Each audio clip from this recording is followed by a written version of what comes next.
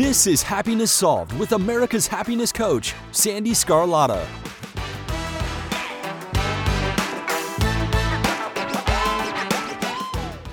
Hello, everyone, and thank you for joining me today. I'm so happy you're here.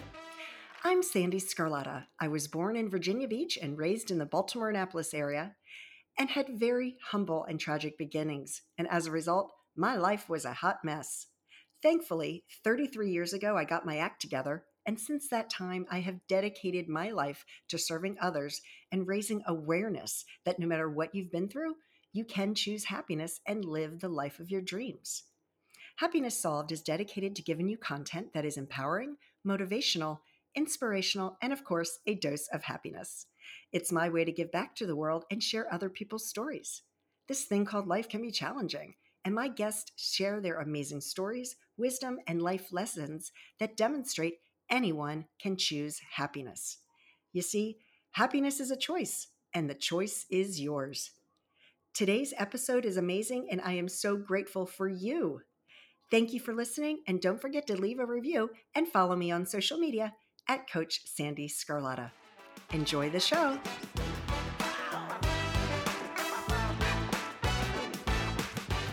Florence and Romano, thank you so much for joining me today. I'm so excited to see you. I'm so happy to be here. I already feel like I'm sitting with a friend. So this is the best way to start a conversation.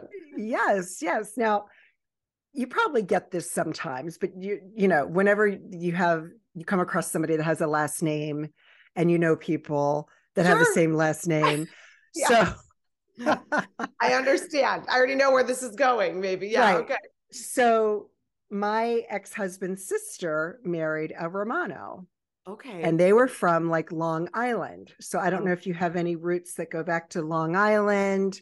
Romano is a very common name, but it's fun to throw it out there because you never know. More often than not, when people ask me that question, because I live in Chicago, when they ask me in Chicago if I'm related to Romanos, I usually am.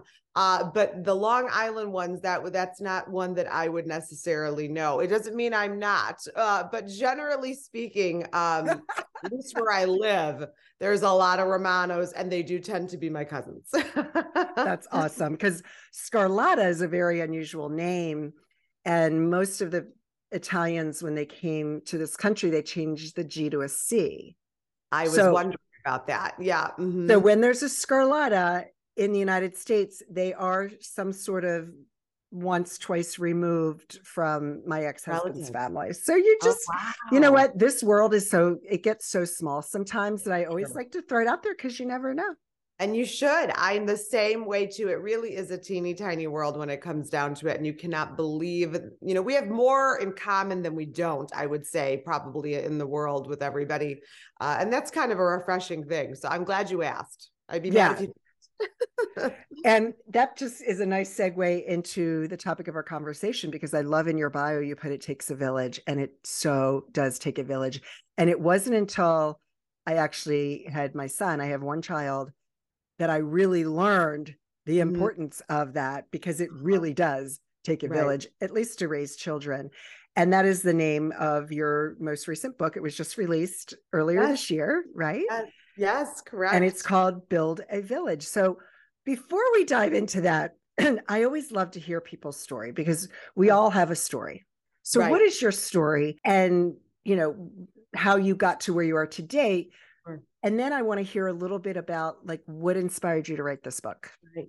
Well, the long winding road up to, kind of what led me to all of this. So back in the day, I was a nanny for a long time, for over 15 years. And at that time, I never knew necessarily that I was going to write books or be an author or be the authority in any sort of way on childcare or relationship building, community building. But I was always very interested and sold out for children and relationships. And so after being a nanny for all that time, the winds changed, as Mary Poppins always says. You stay until the winds change. And then the winds changed. I ended up starting a business for digital content. And at the same time that I did that, I had the urge to write a children's book to explain to children the transition of being cared for by their parents to being cared for by a nanny or a caretaker. Oh, wow. Because at the time, the statistic was that over 64% of families in America had a nanny or a caretaker. And that was an enormous statistic, and it wasn't going anywhere. It really was indicative of what was happening in our culture. And so I wrote that book called Nanny and Me, and then I started kind of a platform for childcare advocacy in the new millennium. And as I did more and more media and engagements and things like that, speaking about, how our villages, our lives are affected by childcare. It started getting me thinking also about that phrase, that proverb, it takes a village to raise a child.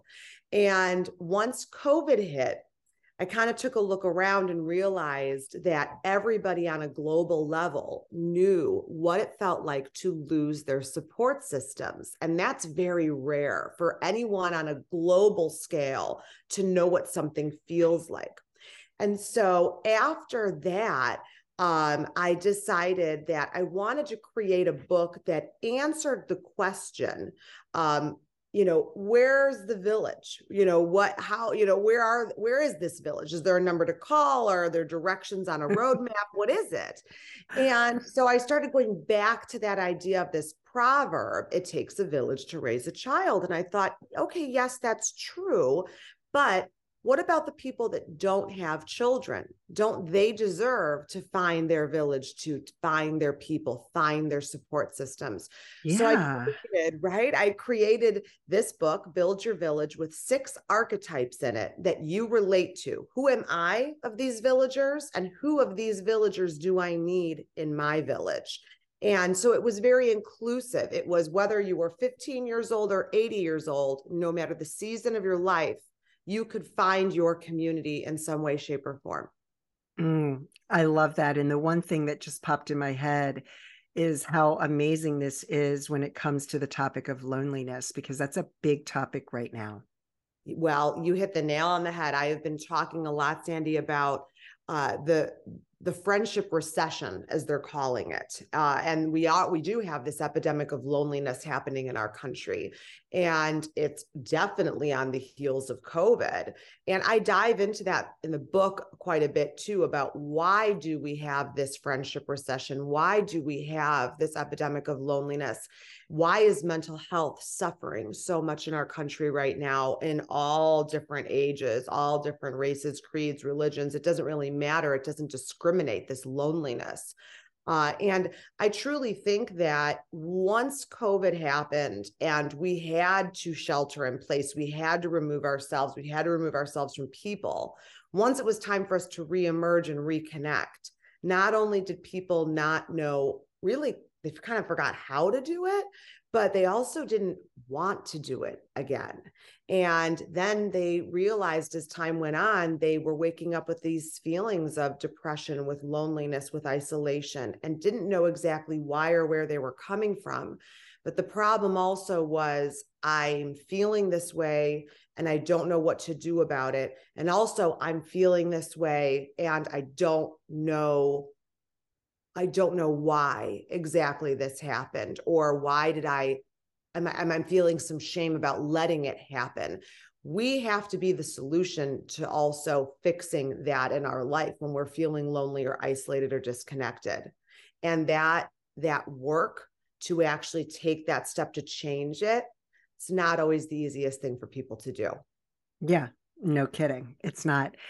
So mental health has been an issue for a number of years. And I'm curious because they're still learning about repercussions with having COVID. Right. And having long haul symptoms. Right. And some of the things that can happen as a result of the vaccination. Right. Both of those things, either having COVID, and there's reports of possibly with the vaccination as well, that it creates symptoms of depression in people that had never. So how much of that do you think is really directly related to COVID?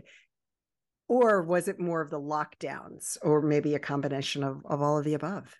I wish I was a doctor right now to be able to say, diagnose it, that this is why this happens and this is why this happens. I do think it's a combination. I do think in life, it's never just one thing. It's never just one thing that's presented to you on a platter, wrapped up in a bow, and that's it. I can tell you, I'm a great example of all those things, I suppose. I've had COVID. I've been vaccinated. I had a reaction to the vaccine when I got it, where I felt like I got hit by a truck for days. And I was like, what's happening to my body? And, and who knows, we don't know enough about really the repercussions of the vaccine. I just actually got over COVID just a few weeks ago. Oh, wow. At it. And it was a nasty little bug that I had. I had every symptom this time. I lost my taste and smell also too for the first time. It was the craziest thing.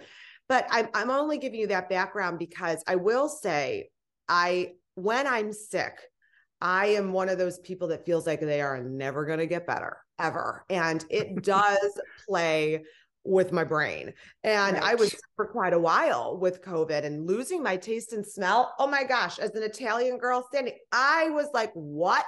I was like, what if I don't get this back? I was like, it's not even worth living if I don't even get this back. It is the most disorienting thing in the whole wide world. Now, I did get it back about after 10 days or so, but I was so sick for a while. And I kept thinking about the people, like you just mentioned, that were sick for so much longer than I was so much sicker than I was, or, had repercussions to the vaccine that were much more severe than mine, or people who just have chronic illness in general, or have long COVID, and living their lives in that way, kind of like in this mental and emotional prison, or even physical prison, whatever it might be. You have nothing if you don't have your health. And I understand that. I think we all, once we've been really sick, understand how important that is. Yes. And I don't think we realize how much of a mental strain and emotional strain your health puts on you. And so I can understand exactly what you're saying, whatever camp you live in, of whatever you believe about why your depression or mental health is suffering because of the consequences of COVID in whatever way it is. I can absolutely understand that.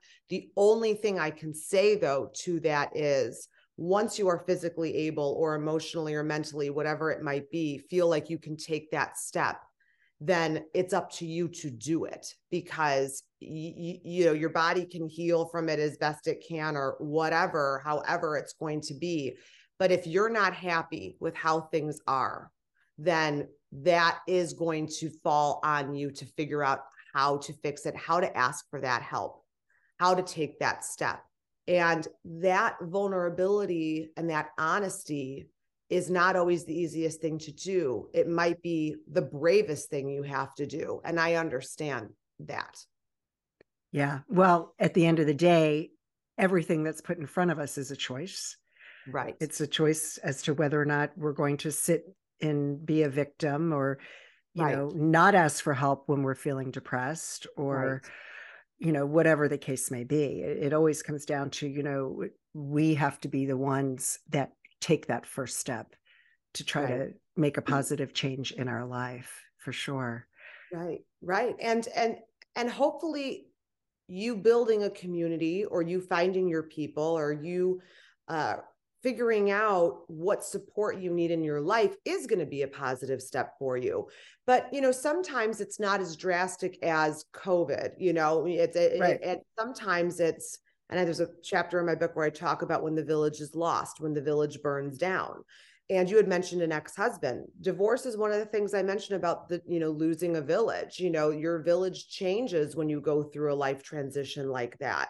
It could be a divorce. It could be a death. It could be the falling out of a friendship. It could be, it could be by accident or design that some of those things happen, whatever the case may be. Sometimes things are not permanent. Most of the time in life, they aren't. And so it's about figuring out, when that is in front of you, what does it take to rebuild? What does rebuilding look like? And what's your responsibility in it? We always have a responsibility Right. in everything. Unfortunately, I know. So with your book, you mentioned that you have Yeah, archetypes. the six. There's Yes, six different archetypes. What are they? sure. What are the six archetypes, and what is your favorite one that you can kind of elaborate on? I love that question. So the six are accepting, dependable, communicator, cheerleader, organizer, and healer. And I don't Okay. expect anyone to be like, okay, I wrote those down and now, I'm going to, give a definition to each of them. I always like to say the six because as soon as I say the six, I can see on people's faces that they're already starting to cast their friends and family into Yep. those roles, right? Without me even Yep. giving you a definition. And that's the best part of it. That's the work. That truly is what the work is that you do start casting it like you would a play or a movie. These are the main characters of your life. And I was actually with girlfriends the other day and we were having a little girls' day, a little pool party. And some of the girls were saying to me, we're reading the book right now for the second time. And now I'm reading it through your eyes. And I'm trying to figure out who you think you are of these six people. And I started laughing and I was like, first of all, thank you. I want to compliment that you're reading it through my eyes now, even though the book is told from my perspective. So of course it's through my eyes anyway. But they were asking, who do you think you are? Come on, who are these six are you? And I said, I think I'm all six. And I don't say that in a way that's ego driven. I'm all six, probably in different ways to different people. Right. And I'm now not always all six at the same time. There might be a time in my life where I'm the accepting villager to a lot of people and where I'm not the organizer at all because I have no capacity in my life to do that. So I'm not offering those services or those skills to my friends or family. So I think that's to be said for all of us. We all have possibly the potential to be all six of these people, but maybe not all at the same time. And I would say that the healer is probably my favorite. I describe the healer as the one that is there with you to walk through it with you, no matter what the it is. They're your North Star, your guiding light, but they're not there to fix you or fix the situation.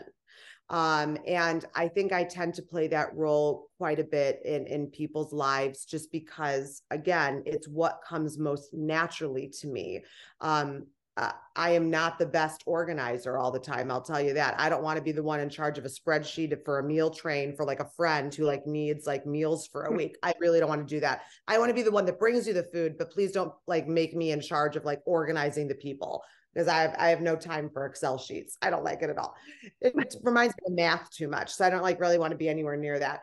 But my point is, as you start to identify who you are of these villagers, it's also important for you to understand that this is a circle. It can't just be a selfish exercise. You have to look at, okay, yes, I need these people in my life. I need this support. But also, what am I doing for other people? Because that's also how I'm going to learn what I need too. And I also believe, and listen, it's the way I live my life. It doesn't mean anyone else has to live their life this way, but the meaning of life for me is you live a life in service of others. Yes. So, that's what this work is about too, is looking outside of yourself. And usually by doing that, you do end up taking care of yourself too, in a strange way. Well, the whole thing about service to others is, number one, it takes a village. Right? Yes. Right. And the thing is it feels good to help other people. It does. It does. And maybe if you're feeling down and you're feeling lonely, that's one thing you can do right now that's so easy. Just help another person out. So funny that you said that, because I often get the question, what's the first step you take if you don't know what to do, in building your village? And I always say the first step for me is always philanthropy. If you really try to meet new people and connect with new people, philanthropy is a great way to do that. You think about what's important to you, what makes your heart flutter, I always say, and then go out and find an organization that does that, because you're going to meet like-minded people with similar values, and you're going to be there for the same reason and same cause. And it's most likely going to open up a whole new world for you of people, and hopefully you'll make some connections there. But it's two birds with one stone. And you're right, it is about putting others ahead of ourselves, and generally that is going to help ourselves, our hearts, our minds, all of it in some sort of way. And it can be small gestures too. I always tell people that, I've read so many personal growth books and things like that, where you're like, I'm not going to do any of this. This is way too hard. This is a heavy lift. You just like toss that book aside right away. Because, you want something that's going to feel doable, that you can wrap your arms around, that you feel like I can actually accomplish this. No one wants to read a book that's going to make them feel worse about themselves. So, in the book, I have gut checks and action steps. The gut checks and the action steps at the end of every chapter. The gut checks, what did I learn from this chapter? Easy stuff that I'm processing. And then the action steps, what can I do today? Not tomorrow, not in months from now, not a year from now, today. What can I do to take a step toward this? And sometimes it's just as easy as sending a text message to someone to remind them that you care, or that you're thinking of them and you're taking a step. And so I believe in small things leading to big results. And I believe this work is a lot of that, small things leading to big results. And it's taking those steps also that lead you to feeling more and more motivated to continue to grow and grow.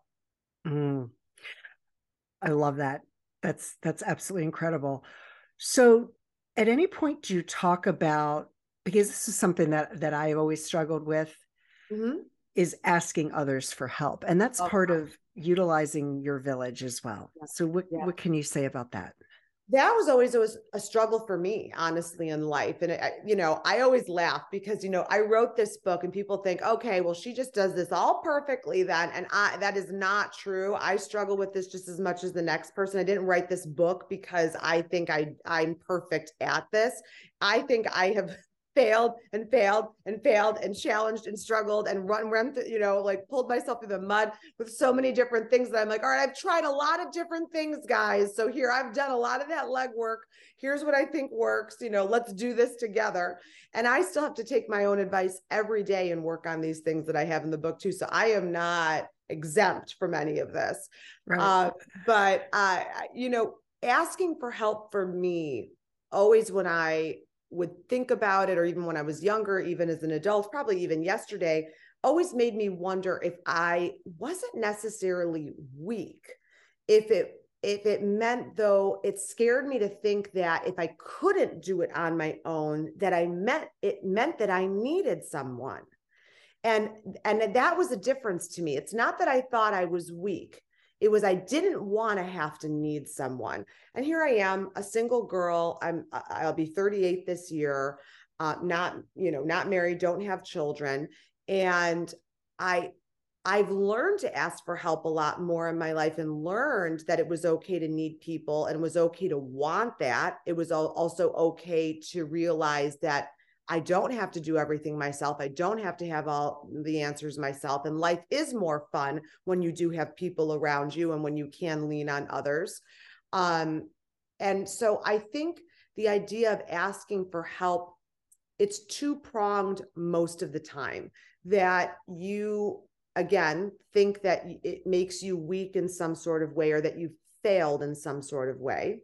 Or number two, that you don't necessarily want it because there's shame in it. There's shame or embarrassment in needing help. And that also, there's a subgroup to that, is, okay, I'm ashamed that I have to ask for the help. Okay, I'm going to ask for it because I have no other choice. But after I do that, then I owe a debt. And I don't know when I'm going to be able to repay that debt now, because I've asked someone for help, and eventually I'm going to have to repay the favor. And it's like, you think that someone somewhere with like a tally box, like keeping track of it, and right. You don't have that debt, to somebody. It's very interesting how our minds work about that. Asking for help is probably, next to public speaking for people, one of the hardest things to do. Yeah, for sure. But I love how you explain that. So what is one thing that people can do right now to help them with building their village? Mhm. Well, we talked about the philanthropy aspect of it, thinking about what means something to you and trying to find those people. But building your village also is about this evaluation that we're doing on our current village. Now, most of the time, there isn't someone out there that has absolutely zero people. That does tend to happen when it starts to get more into the elderly capacity, I would say, when maybe you are living on your own without your spouse or your partner, or you never had children, you don't have grandchildren, or they don't live nearby. A lot of the people in your life have passed on, or you're living in a nursing home of some kind, whatever it might be. That's a very unique situation. And not unique, it's a very specific situation and season of our lives should we get there. And I do talk about that in the book too, but that is so specific that I kind of want to put that over here for a second and talk to more of kind of the average capacity of what's going on. When you're looking at your village and the people that are currently in it, sometimes I think if you do this evaluation and you see the people that you have, you'll find out that it's not that you don't have the right people. It just might be the right people are not sitting in the right seats. So what I mean by that is that, okay, the accepting villager, for example, that I mentioned, that's the one I define as the non-judgmental one, the one you can reveal secrets to and confide in. Let's say you feel like this person that you have in your life, and maybe it's even several people, more than one person can, fit into that role. You've got a few different accepting villagers, but you have this one friend that's just kind of falling short, and you're left feeling like they're just always disappointing you, or there's some betrayal going on there, or whatever it might be.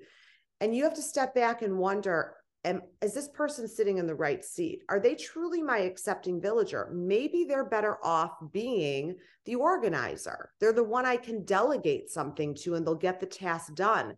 But it's not going to necessarily be a relationship that goes super deep. I won't be maybe revealing secrets and the deepest part of myself to this person. Maybe that's where they should be sitting instead of the accepting villager seat. And then they won't be failing you in that way. You're going to be setting them up for success. We can't expect people to meet us where we want them to be. We have to meet them where they are. And that's part of this work too, is understanding that everyone has their skill sets, everyone has their strengths, and we need to be casting people in our lives according to those strengths and not making people be someone that they're not. I love that so much, because so often in life, relationships, circumstances, situations are all damaged, right? Because somebody put an expectation on another person and they had no idea that That's the word. that was what was expected of them. Right. And I've had my own situations where people expected me to behave in a certain way, and I'm like, I never got the memo, so right. I don't know that right. this is what you're expecting of me. How can you be upset with me if I didn't know that to begin with? Right. That word expectation is exactly it. And so many relationships suffer because of it. Friendships, romantic relationships, whatever it might be. We can't be mind readers. I always say that.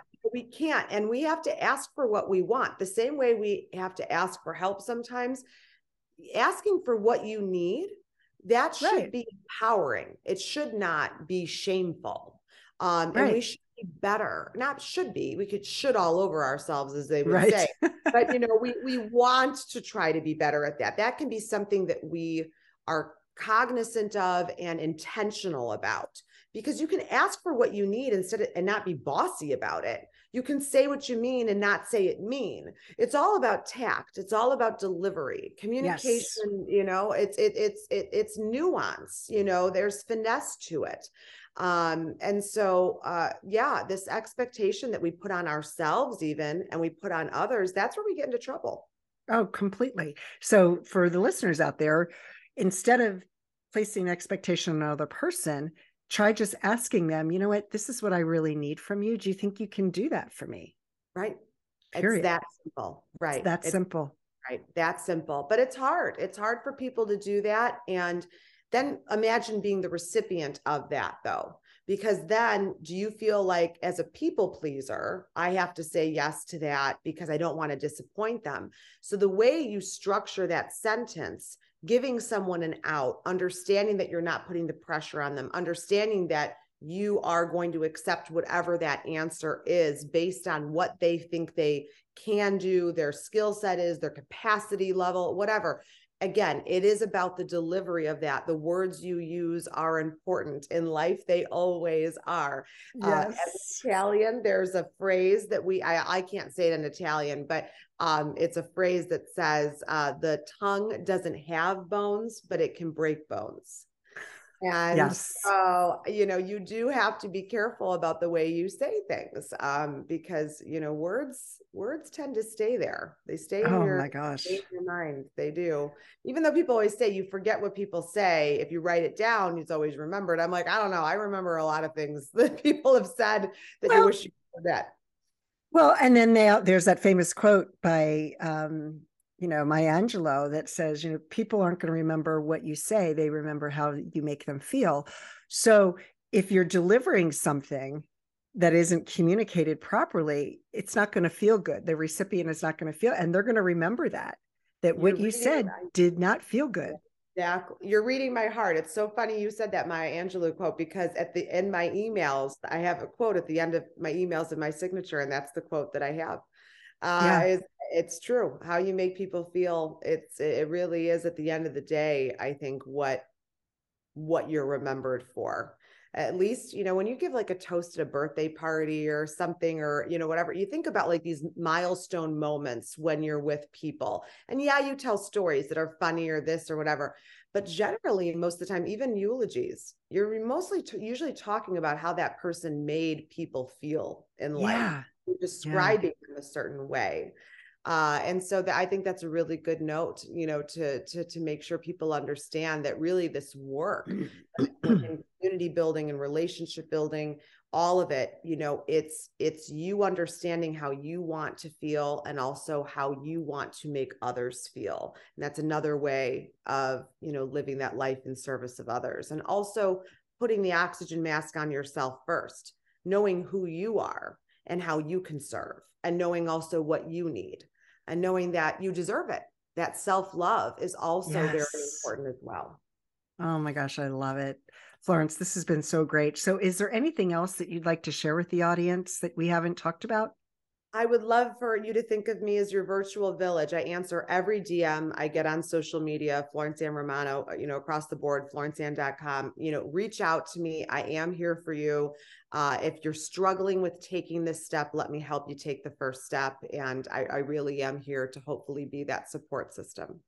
Oh my gosh. Thank you so much. And I love everything you're doing, because it really does take a village. I love it. Thank you. I love everything you're doing as well. And we are in each other's villages now. So that's right. Love it. Love it. Love it. Love it. All right. Thank you so much. And thank you everyone for listening today.